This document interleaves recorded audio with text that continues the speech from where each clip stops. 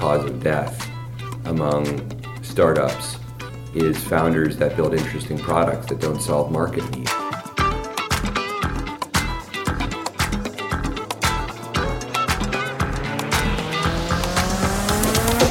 We believe that as much as MVPs are required, the way they're being approached is incorrect. As a result, MVP is becoming more of a reason why startups fail. Hey there, Powder Keg fans. Welcome to episode 67 of Powder Keg Igniting Startups, the show for entrepreneurs, leaders, and innovators building remarkable tech companies in communities outside of Silicon Valley. I'm your host, Matt Hunkler, and today we're talking with Andrew Goldner, who is a founding partner of GrowthX, a venture capital firm that invests in post-revenue, capital-efficient B2B SaaS and marketplace startups. They currently have more than 40 companies in their portfolio, and we actually have one of their portfolio companies on the show today. I'll tell you more about that, but first I want to tell you that I'm super excited to share this conversation because Andrew has been in the technology sector since 1998. He brings a wealth of experience and information and insight. He's been based in New York City, Hong Kong, Singapore, Palo Alto, and now Nashville, Tennessee. Andrew began his career in technology as a lawyer for the early internet pioneers in search, ad tech, SaaS, and others while practicing law. He left private practice to join DoubleClick, leading up to the Google acquisition, and then co-founded a financial news business at Thomson Financial, leading to the Reuters acquisition. I could go on and on about his accomplishments, but also want to just kind of give you a high level that Andrew is a Kauffman Fellow, regional board member for Venture for America. He also teaches venture capital at Vanderbilt's Owen Graduate School of Management, and is just an all-around great guy. So Andrew and I are going to dive into how tech companies can drive growth by building product development roadmaps that integrate customer feedback. We're also going to talk about how to create sustainable growth. It's a recurring theme throughout this entire episode. And in the second half of the show, we'll talk with Shashank Puragala, a Nashville-based serial entrepreneur and founder of 5Y Solutions and CEO of Boss Framework, which happens to be a GrowthX portfolio company. It's the first time on the show that we've had both an investor and one of their portfolio companies, and I love the dialogue we get into here. We talk about how Shashank has leveraged product development to create many successful ventures. So let's get started. Andrew, thanks for being here today. I am grateful to be here, Matt. Thank you for the opportunity. It's always good to be with Powder Keg. Well, and you had a little bit of a journey, a little bit of an adventure driving up to Indianapolis from Nashville. Now I'm going to regret telling you that story. Do I have to tell that to your listeners as You well? Absolutely have to. Yeah, it was definitely a journey from Nashville to Indianapolis last night. I pushed the range of my electric vehicle to its limit, and had a bit of scare, with my own shortening runway. Let's say that. I like it. Well, I think we'll be able to dive into the topic of shortening runway here on the podcast, but a different kind of runway. I'm really excited to have you here, Andrew, because you were on the podcast from our live episode that we recorded in Nashville. Yeah. Talking a little bit about the community in Nashville and how that's evolving. Yeah. But today we get a chance to kind of really dive into what's in your brain from working with all of these startups from all over the world that you've invested in, that you've coached, the large enterprises that you've helped coach along the way. You don't want to expose my brain to your listeners. Oh, I think I do. I think I do. I'm super excited about it because obviously you are a huge proponent of focusing on growth as a startup, and growth at every stage, really. And you gave me some of the best feedback on my pitch deck when I was working on the pitch deck early on this year. And so I wanted to sort of share some of that feedback that you gave to me. And a lot of it was focused on understanding who your customer is. Why is it important to understand who your customer is? And what are some of the ways that you've coached entrepreneurs to go even further than maybe sort of just a basic persona? I mean, there's a lot of reasons why it's important, and I appreciate you asking the question because I think it's a critical one. We know now statistically what we have felt as entrepreneurs for a long time, which is why we started GrowthX.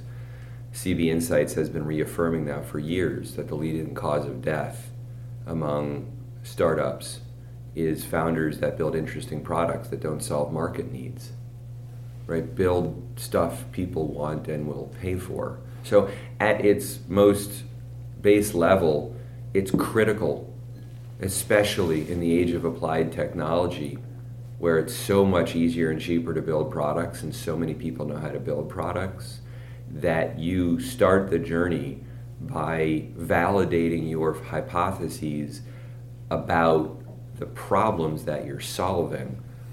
Do those people actually have the problem you think they do? And is that problem as large as you think it is? That has to be the first part of your journey, to take your idea and try to create a business out of it.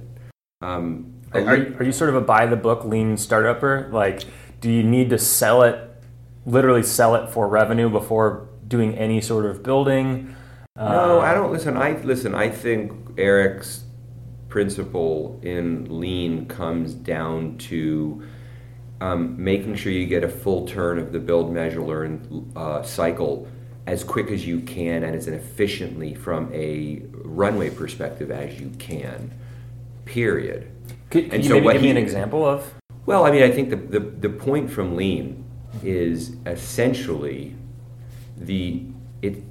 back to solve a problem and not just build something interesting, and that is with feedback, and the only way to get real feedback is to take a real product and put it in front of real customers, period. I think over time there has been a perversity to the very principles that Eric popularized with the lean startup approach, most namely the minimally viable product. We'll talk about that later, and Shashank is very well placed to talk about why the MVP process is broken. But the reasoning behind it has never been stronger. Get a full turn of that build, measure, learn feedback cycle, real customers, real product, real feedback, and iterate and validate what has been kind of coined, the most critical, the most difficult, the most challenging hypotheses you have. So I think it was Ev from Twitter that talked about needing to make sure you use the MVP solely to test the most critical hypotheses. Mm-hmm. And so I think that's really, really important. And so I think that part of the lean startup movement is never been more important because we live in the age of applied technology. 20 years ago when you started a company and there were very few people that knew how to do it, and that there was no Heroku, there was no GitHub, right? There weren't all of these tools that have been created to help make the product development process more efficient. And oh, by the way, the technology was complex and expensive. Mm-hmm. And so it made sense to raise money from Series A VCs to prototype a product. But now there's really no excuse to do that, and very few will, unless you're doing hardware or science or another capitally intense type of initiative. But I think the other part of your question, which is also very important and certainly a lot more, I think, geeky and does not get talked about nearly as much as the lean startup, is that not all revenue is created equally. Yeah. And that's another reason why talking about customer and starting with customer is a very important thing. And I appreciate the intro and the emphasis on growth. I mean, that's why we put that word in the name of our fund. That was quite purposeful. But I think what is damaging to entrepreneurs globally, and maybe even more so in the nascent startup ecosystems that are the future, such as Indianapolis and Nashville and Cincinnati and Louisville, is this idea of scale getting shoved down your throat, unfortunately by people like me, or I should say VCs, but certainly not people like me. You don't categorize yourself in that group? Well, I just think that I think GrowthX purposefully takes a different approach, and we are trying to innovate. But I also think that we need to give respect where it's due. And the progenitors of our asset class on Sand Hill Road, we're building on the backs of those giants. We're looking to learn from what they've done and do it better in a way that's, certainly more thoughtful, in a way that we think is more long-term, in a way that we think is more inclusive. The responsibilities that we hold as innovation investors go far beyond the returns that we produce for our LPs, but how we do it and who we invite into this community of entrepreneurs. So that's a separate subject, but I would say that we're building on the backs of giants when we do that. After all, as humans, right, our responsibility is to evolve and get better. Couldn't agree more. But back to the relatively mundane comment of growth and revenue. Well, not all revenue is created equal. That not all revenue is created equal, and you need to have something scalable. Sure. And revenue at all cost, and revenue of any kind, is not and should not be the type of revenue that you as a business owner want to pursue, and as a venture capitalist, we will not fund. Is that particularly more important in Middle America and the heartland than it is on, say, the coasts, or do you think it's sort of across the board? Well, the subsidy of venture capital masks bad behaviors. It gives founders an opportunity potentially to pursue less efficient paths because they can.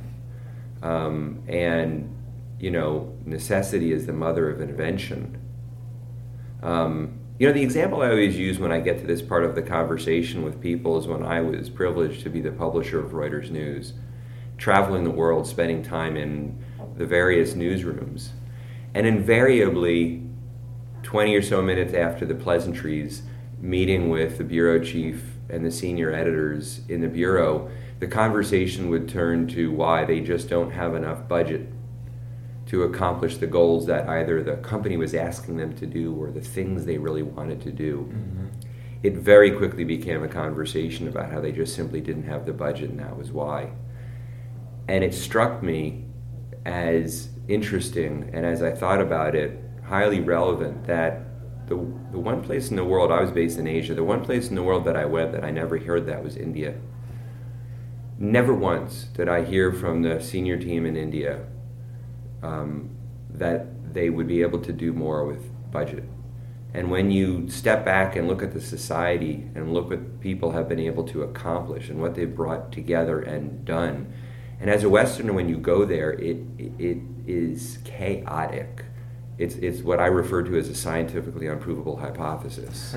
It should just consume itself like a black hole.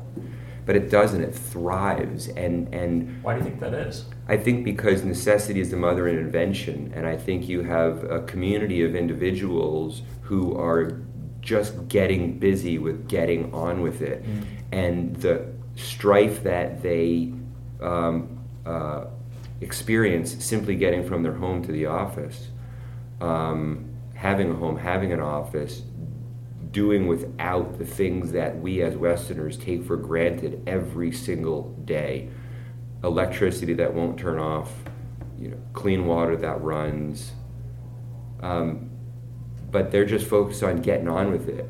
And so those that have found that success, it doesn't occur to them about what they could be doing more if they just had the resources. They're crushing it with the resources they have. And so I think for the founders, when you raise venture capital, when you go out and seek money, but your problems aren't those that money can solve, mm-hmm. it creates a mask that you can hide behind. One of our founding partners at GrowthX, Will Bunker, who founded what became Match.com, has a saying that we take to heart all the time, and that's traction effort delta. He's an industrial engineer, so he has that wonderful kind of industrial engineering brain. Love it. And so what you and I would refer to as the most impact for the least effort, he calls traction effort delta. When he was building his company, and by the way, Will only raised $90,000 from his boss. Wow. That's it, and created what became Match.com. Wow. OneAndOnly.com is Match.com, but when Barry Diller bought the name, they just put it on Will's company. So what we know as Match.com, Will Bunker built. Wow. He had a whiteboard like you do in your room here, and it was their war room. And written on that whiteboard from start every day, do not erase, was most money, least work. And that wasn't laziness, and it wasn't just being driven by the almighty dollar, but it was their communication, that's how they telegraphed the traction effort delta. And by the way, he grew what became Match 30% month over month for 3 years. Wow. Yeah. That's some serious traction. Some serious traction. And so I think the reason I tell that story and the reason that we take it to heart fundamentally at GrowthX is that when you have limited time and limited money, you better get crack-a-lackin' on what's most efficient. And that is about following the scientific method. Yep. It's not about strategic wild-ass guesses or swags. It's about hypotheses. It's about data, and it's about learning. And learning precedes revenue, so that what you then are growing or scaling is profitable, predictable, and not just any other type of revenue. And are those the two main variables you really want to look at when you're looking at revenue? Well, as venture capitalists, my goals are set by my money I've been entrusted to spend for one objective, and that's to create venture returns. Yep.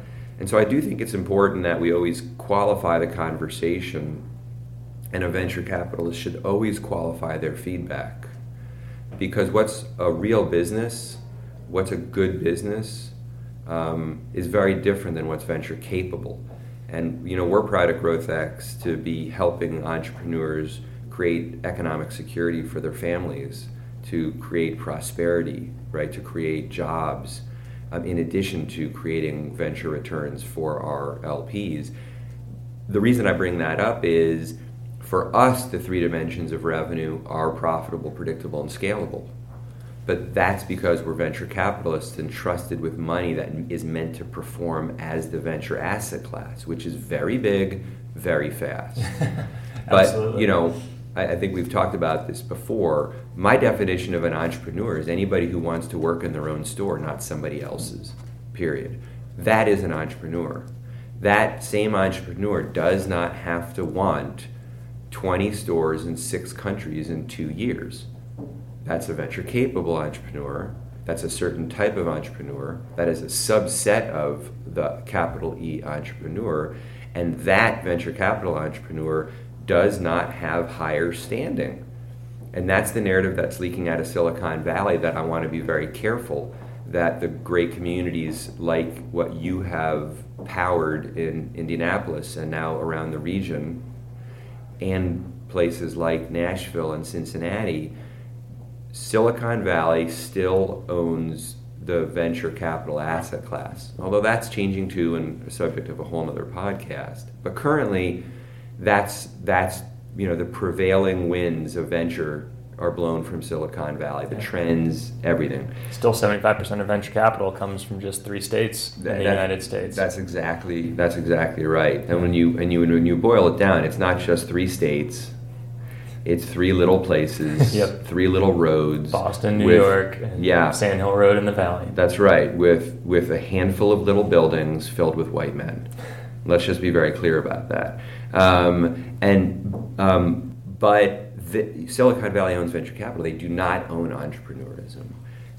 Lifestyle is not second-class citizen of entrepreneur.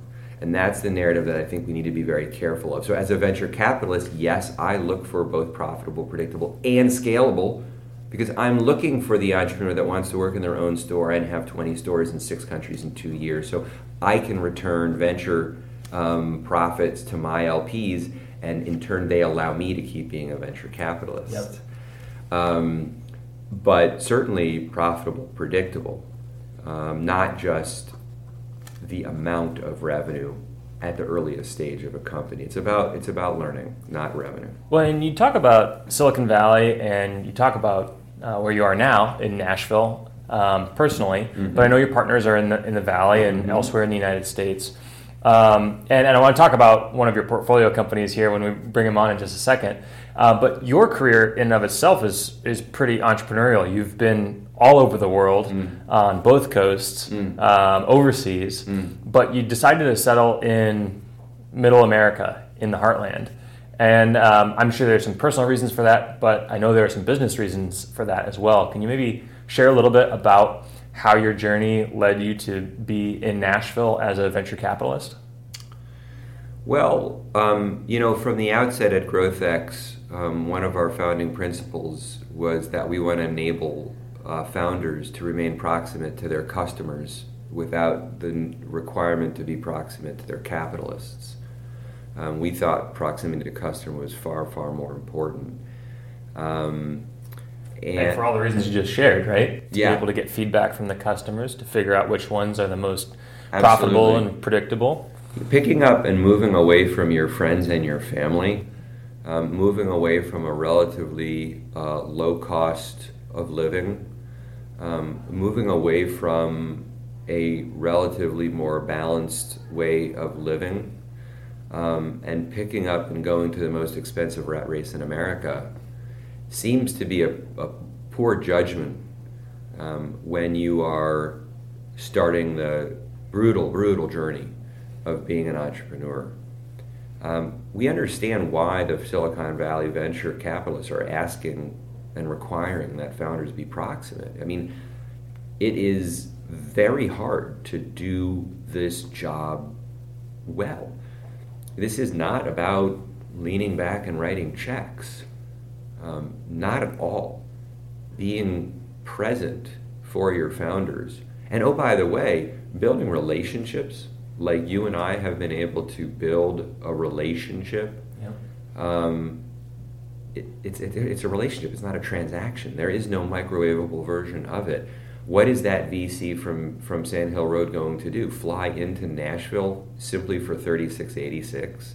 Spend some of their time meeting with the top entrepreneurs, maybe holding just an open office hours in hopes that they find that top performing entrepreneur in Nashville so that they can fund them. It's about funding the people and understanding that this is someone who you want to be on the journey with, and presenting yourself in a way that allows them to choose you as someone that they want to be on their journey with them, and being able to build a trustful, thoughtful, long-term, healthy, sustainable relationship.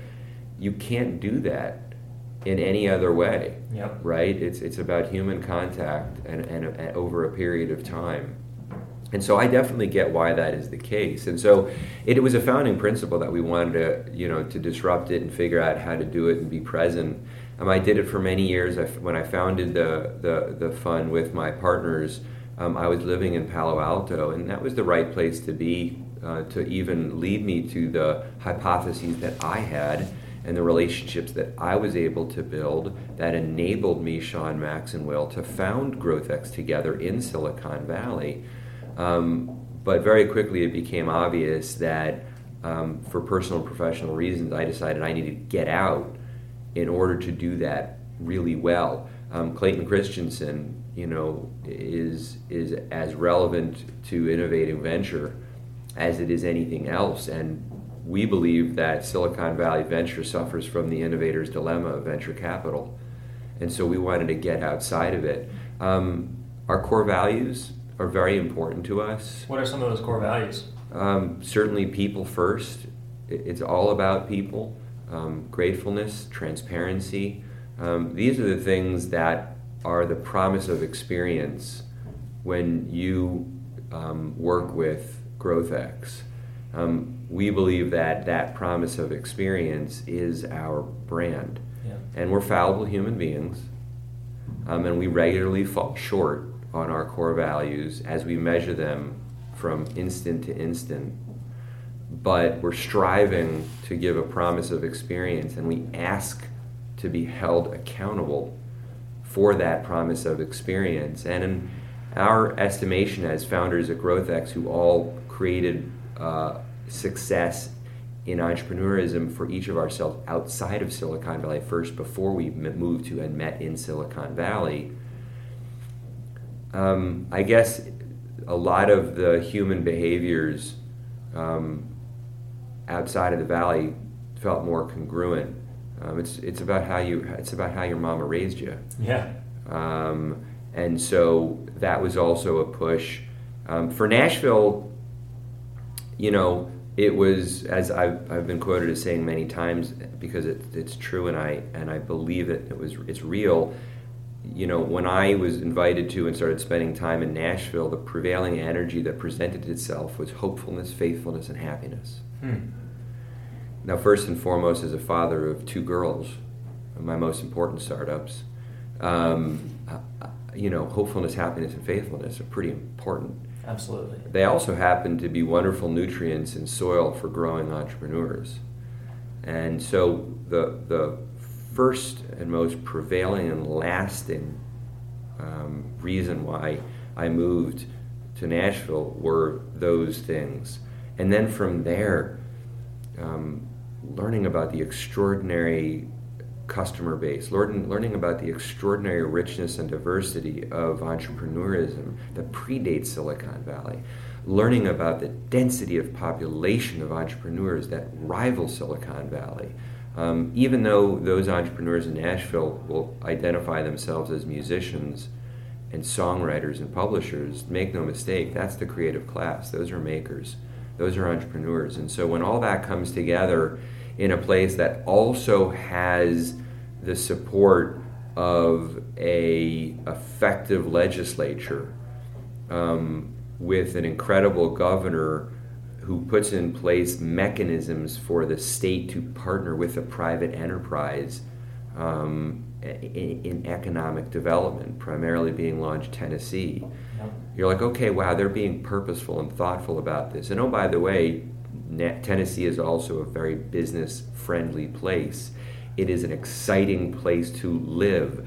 You don't, if you need to find talent outside of Tennessee and move them into Nashville and Chattanooga and Memphis, it's not a hardship posting. No. These are incredible places that have a lot to add to people who have decided to live their life 360 degrees. Well, and very unique as well. Very unique. And the Tech Census report that we published there really uncovered a lot of the uniqueness in each of those markets, even differentiated from themselves, but certainly setting themselves apart from the rest of the country. Yes. As well. And you brought to that live event when we launched the report an entrepreneur that is actually in your portfolio now, and an entrepreneur that you on many occasions told me about, and I just kept saying, well, I can't wait to meet him, and then you finally brought him to an event, and I had a chance to connect with him, and I was so impressed by the vision and the product that he's built.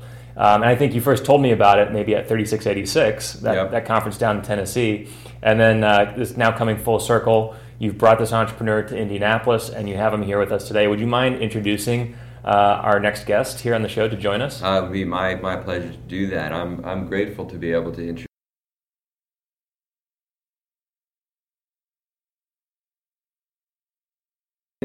that is enabling entrepreneurs in nascent startup ecosystems, most especially non-technical founders in nascent startup ecosystems, joining the community of people like PowderKeg, like Drive Capital, like Endeavor, like other community builders that are bringing talent, capital, and know-how into communities around America to create that type of prosperity and fuel economies from natural resources into innovation.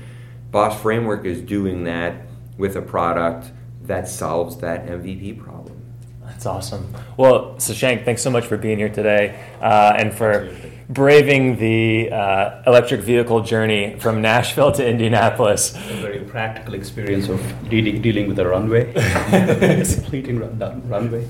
Well, I'm so excited to talk to you about the journey of Boss Framework. Can you maybe take me back to the genesis of this idea? How did you first see that this was a problem customers were having and that you wanted to solve it? Absolutely. So give you a little background here. I'm a mechanical engineer that moved to software about 20 years back. And over the years have had an opportunity to work across the globe in many industries at various levels, right from being a junior programmer all the way up to becoming a CTO. About 9 years back, I started my own company, mainly because I felt the corporate structure being very restrictive, and I saw problems in software through this career, which I knew I could solve. But what was that company that you started 9 years ago? It's called 5Y. Okay. 5Y Solutions. Okay. And today we have offices in the US, in Australia, and India. And through that experience, we built over 100 projects in various industries, again, various geographies, various technologies. What we found was we're doing the same thing over and over again. Every time I go to my developers, they'd say I'm working on the user management system, authentication, scheduling.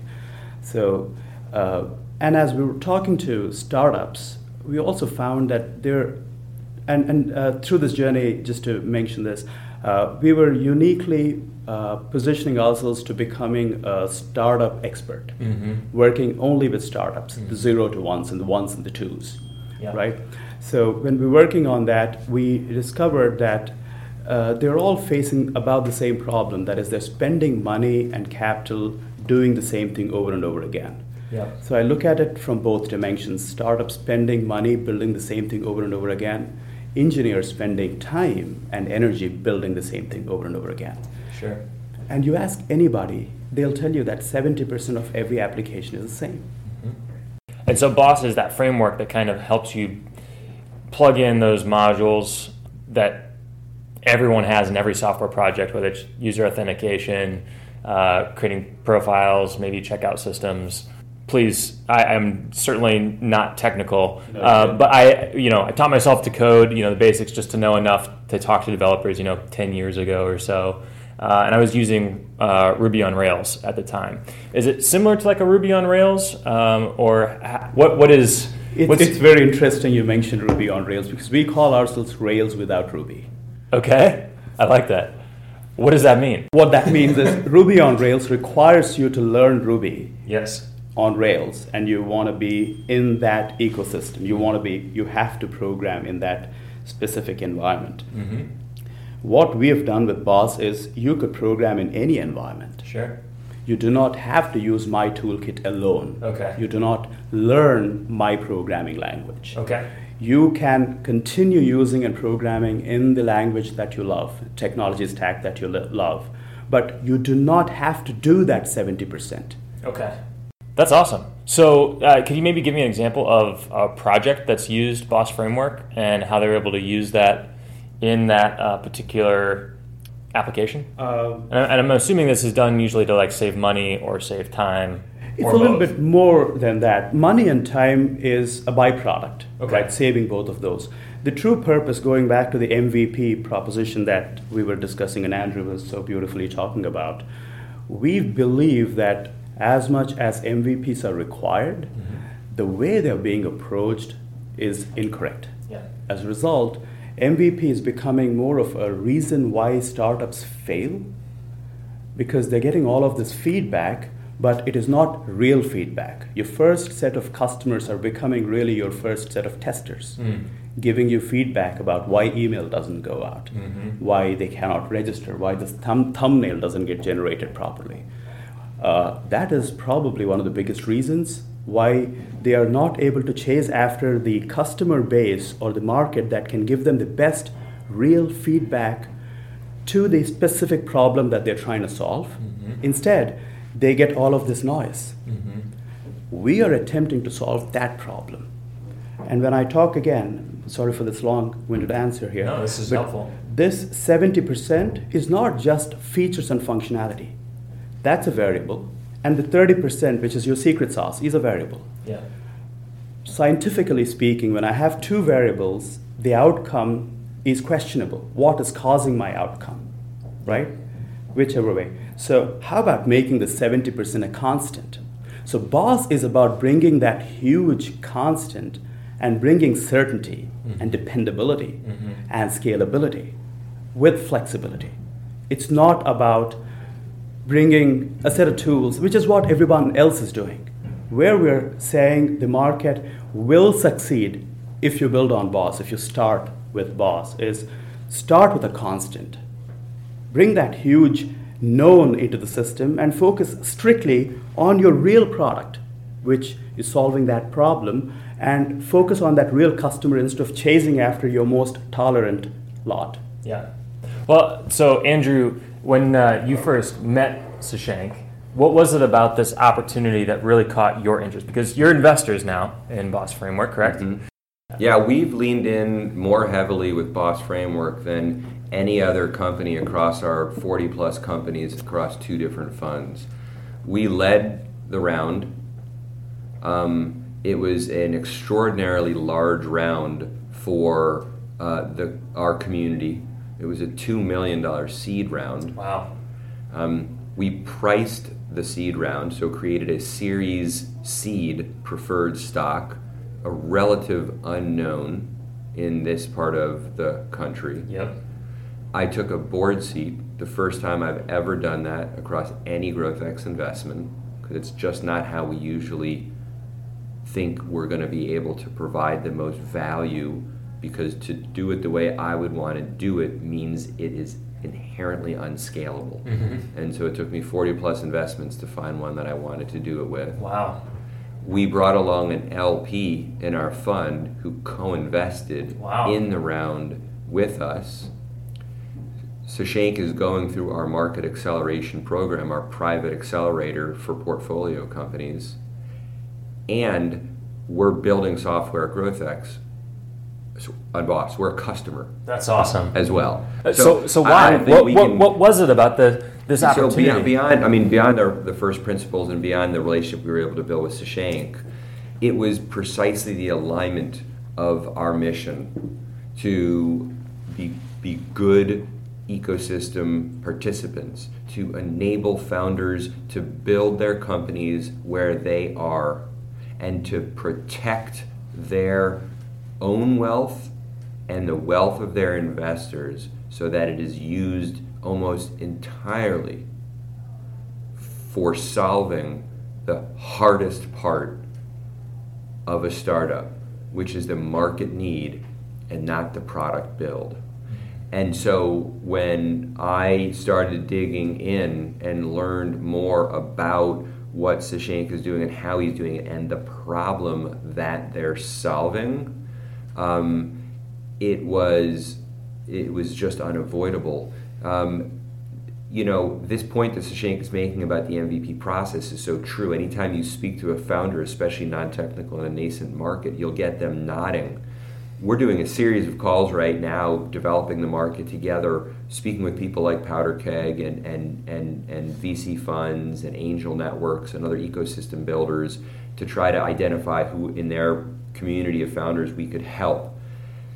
And most of the time we get interrupted 3 to 5 minutes into our conversation because we get it. I know exactly what you're talking about. I've been through that. I know founders are what can we do? How can we help? How can we get you guys to help?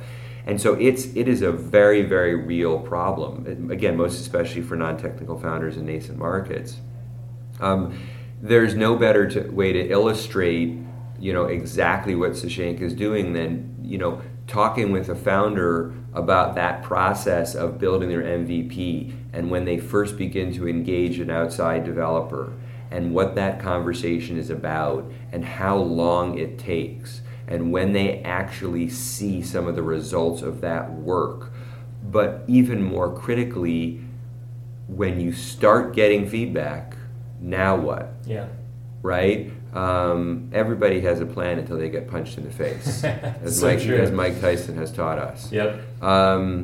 And that is the MVP process. It ought not be a punch in the face when you begin getting that feedback. And how did you hone in? We talked about revenue in this podcast, right? All the different types of revenue, all the different types of customer. It seems to me that this tool could have a lot of different applications, from big enterprise with skunkwork projects to entrepreneurs anywhere. How did you hone in on these entrepreneurs in nascent markets as the core customer that's group? The beauty of the market acceleration program and the market development process that we have pioneered. As not that everything that we do at GrowthX, we are the first to think of it. Again, we are built on the backs of giants. People like Jeffrey Moore and Eric Ries and many others. But in our estimation, we are the first to reduce it to a practice and a framework where we have taken founder and startup from art to science. And so following the process of that market development by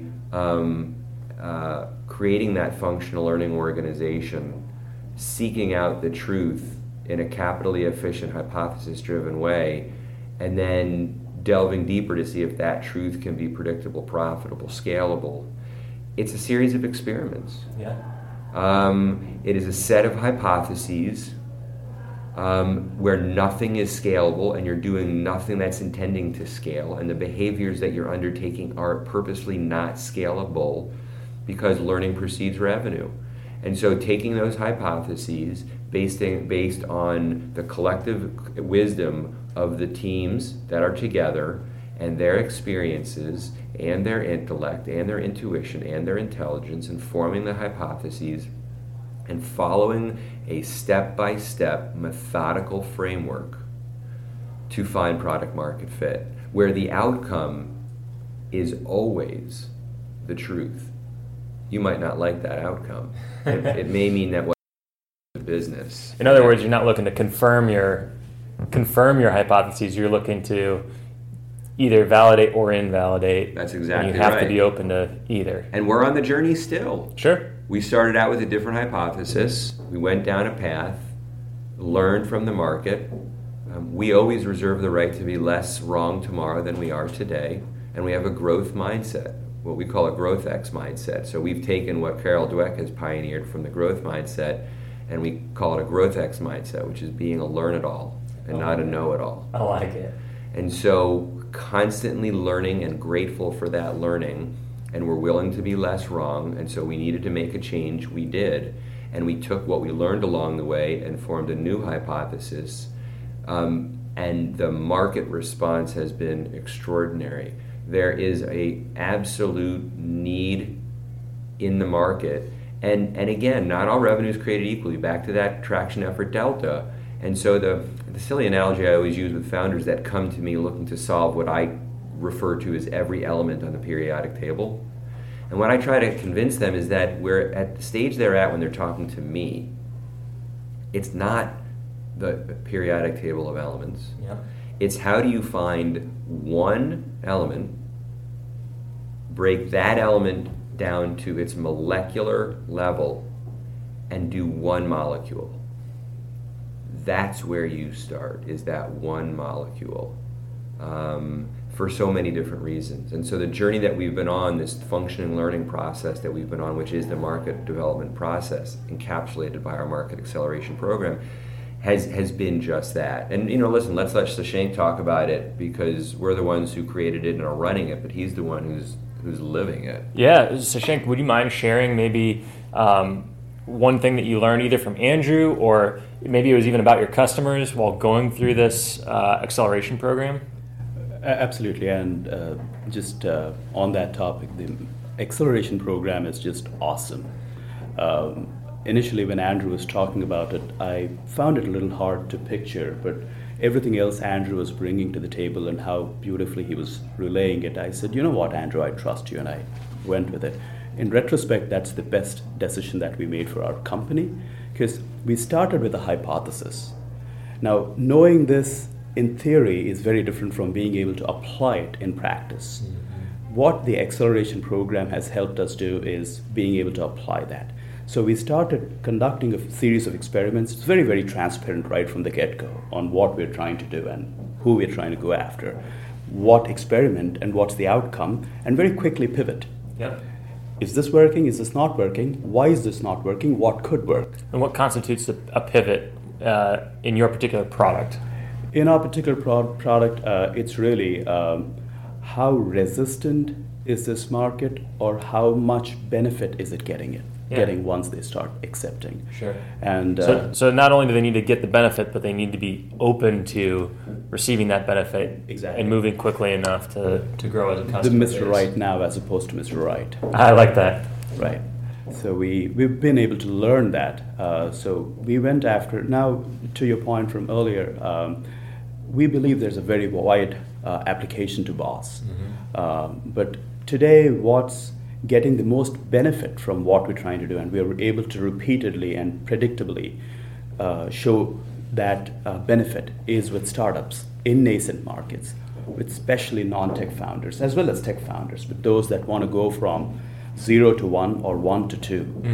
And we're questioning the MVP model and saying what you need really is a first viable product.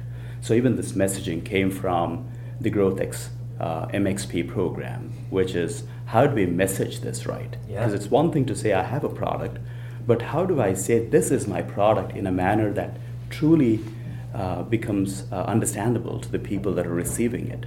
Yeah.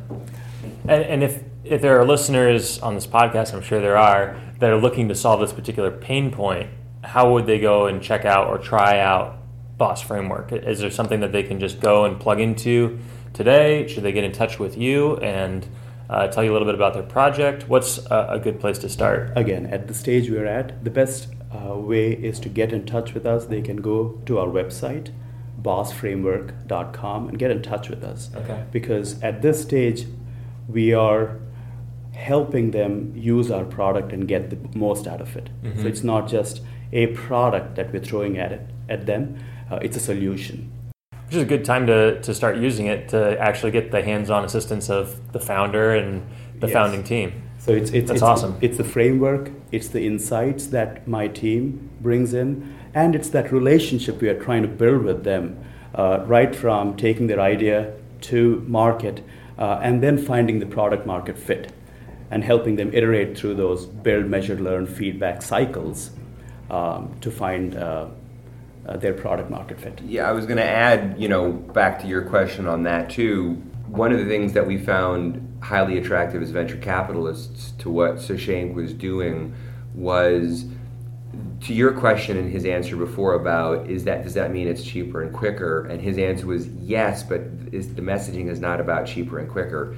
That's a byproduct. What's extraordinary about this technology is it enables not only the founders to get MVP in weeks and not months, and not just to save an extraordinary amount of money over the life of their product, but it enables for the first time a subscription as a service model for building MVPs, where the non-technical founder gets their MVP built in a way that is extraordinarily flexible and extensible, so that and the way it's being built, they're getting only the feedback that they care most about, which is the market needs and not the product feature function mishaps.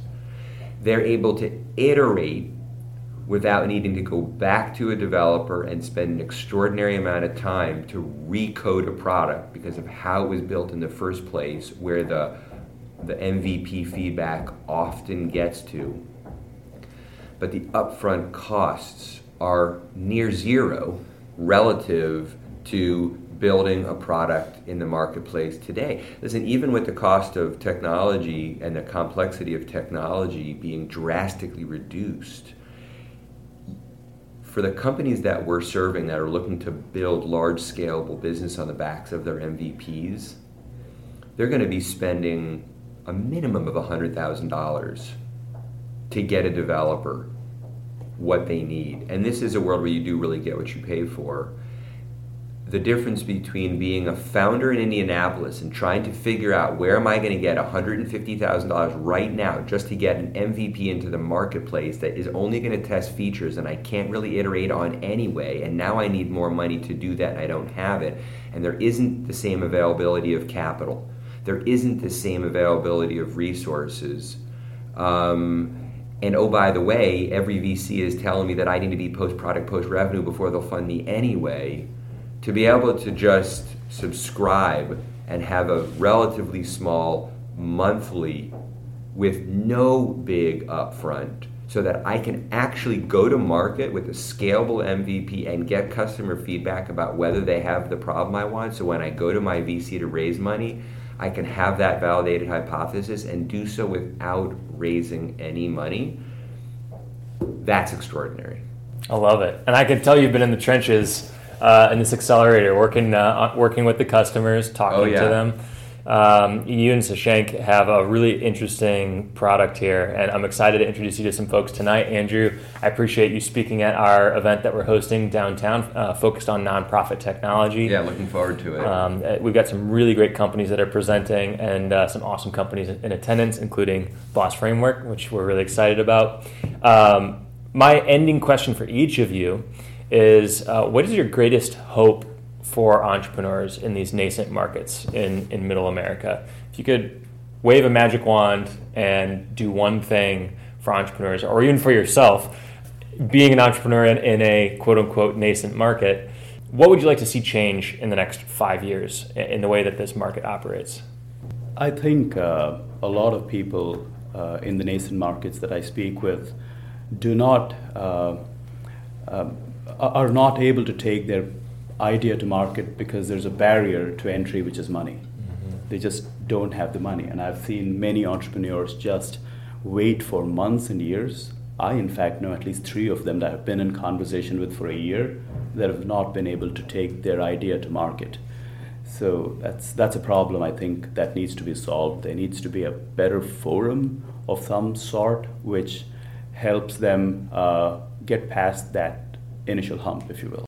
More capital. More capital inflection. Or the things that would attract more capital, which might be more product market fit, more validation, and more cycles in this sort of lean startup framework. Yes, and to that, Boss, what we're trying to do is help them in our own manner. Yeah. Reduce. I've actually just advised somebody that came to me with how much capital to raise. Yeah. He had $250,000 on his need table for technology build out, and I said, you need about $100,000 for what you're trying to build. Wow. And he was ecstatic. That's awesome. He was very excited. So we're trying to do what we can, but I think there's also a bigger role that the ecosystem can play in that front. Great. Andrew, how about you? What's your biggest hope for the next 5, 10, or you can even go futuristic, 100 years out? What would you like to see happen in the markets like Nashville, like Indianapolis, like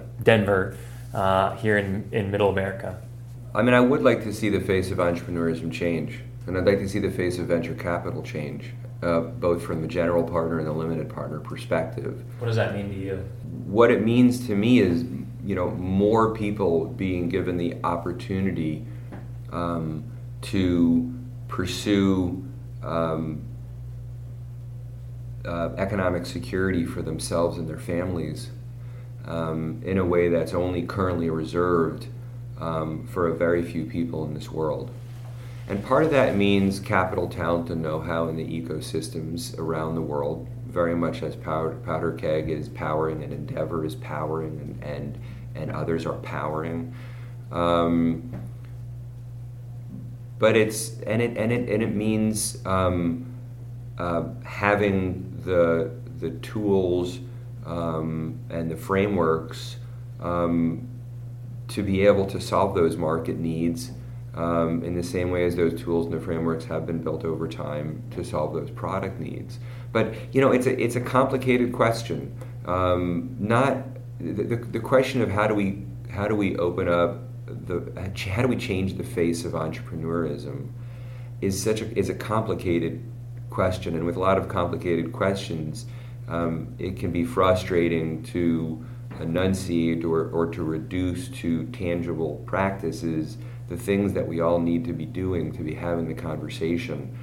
What I would say is my hope in the short term is that we continue to have a conversation that seems to have taken a more lasting hold than perhaps it previously had, and that all of the participants, be willing to lean in and to have that conversation with an open mind, to share in the power of hopefulness because of the dramatic and long-lasting impact it has on everybody in the community. And we are a very firm believer that entrepreneurism can do that. And like it or not, the fourth industrial revolution is underway. The innovation economy is already more quickly, more broadly, and more deeply impacting the human race than any of the previous three industrial revolutions that have taken place. And my hope is that we all approach it with a mindset of abundance. So when those nouns present themselves, we perceive them as opportunities and not challenges.